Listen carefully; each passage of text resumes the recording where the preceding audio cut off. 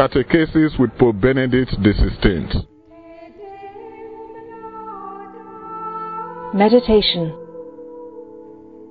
Papa Ratzinger's Catechesis on the 17th of August 2011. Dear brothers and sisters, we are still in the light of the Feast of the Assumption, which, as I have said, is a feast of hope. Mary has arrived in Paradise, and this is our destination. We can all arrive in Paradise. The question is, how? Mary has arrived there. She is, the Gospel says, the one who believed in the fulfillment of that which the Lord said to her. Thus, Mary believed. She entrusted herself to God. She entered with her will into the will of the Lord, and so was precisely on the most direct way, on the road to Paradise. To believe, to entrust oneself to the Lord, to enter into His will, this is the essential direction. Today I would like to speak not about this whole pathway of faith, but only about a small aspect of the life of prayer, which is the life of contact with God. That is, about meditation. And what is meditation? It means to remember all that God has done, and not to forget His many benefits. Often we see only the negative things. We must also keep in our memory the positive things, the gifts that God has made us. We must be attentive to the positive signs that come from God, and must remember them. We are thus speaking of a type of prayer which in the Christian tradition is called mental prayer.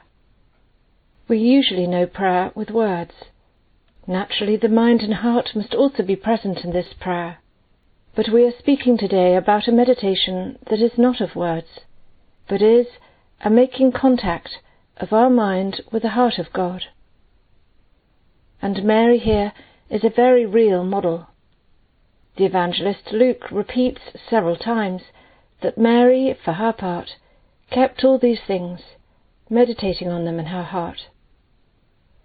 Guardian who does not forget, she is attentive to all that the Lord has said and done for her, and meditates, that is, makes contact with these things, ponders them in her heart. Hence she, who believed in the announcement of the angel, and made herself instrument so that the eternal Word of the Most High could be incarnated, also welcomed into her heart the wonderful prodigy of the human divine birth. She meditated on it. She paused in reflection on what God was working in her, so as to welcome the divine will in her life and respond to it. The mystery of the incarnation of the Son of God and of Mary's motherhood is so great that it requires a process of interiorization. It is not only something physical that God works in her, but is something that demands an interiorization on the part of Mary, who seeks to deepen its intelligence, to interpret its meaning, to understand its aspects and implications. Thus, day after day, in the silence of ordinary life, Mary continued to keep in her heart the successive marvellous events of which she was witness, all the way to the extreme test of the cross and the glory of the resurrection. Mary fully lived her existence, her daily duties, her mission as mother, but she knew how to maintain within herself an inner space to reflect on the word and will of God, on what was happening in her, on the mysteries of the life of her Son. In our time, we are absorbed by so many activities and commitments, worries and problems. We often tend to fill all the spaces of the day without having a moment to stop to reflect and nourish our spiritual life, the contact with God.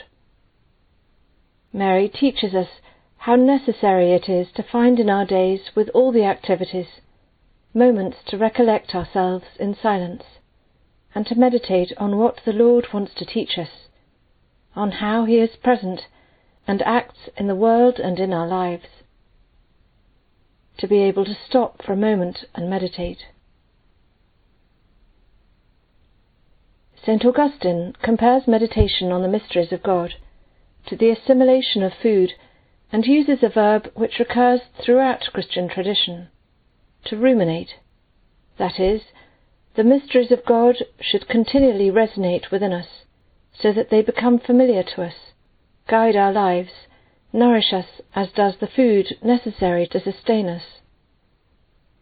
And St. Bonaventure, referring to the words of sacred Scripture, says that they should always be ruminated upon, so as to be able to gaze on them with ardent application of the soul.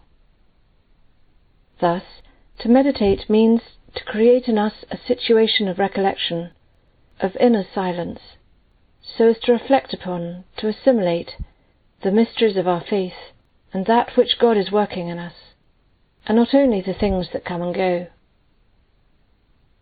We can do this rumination in various ways.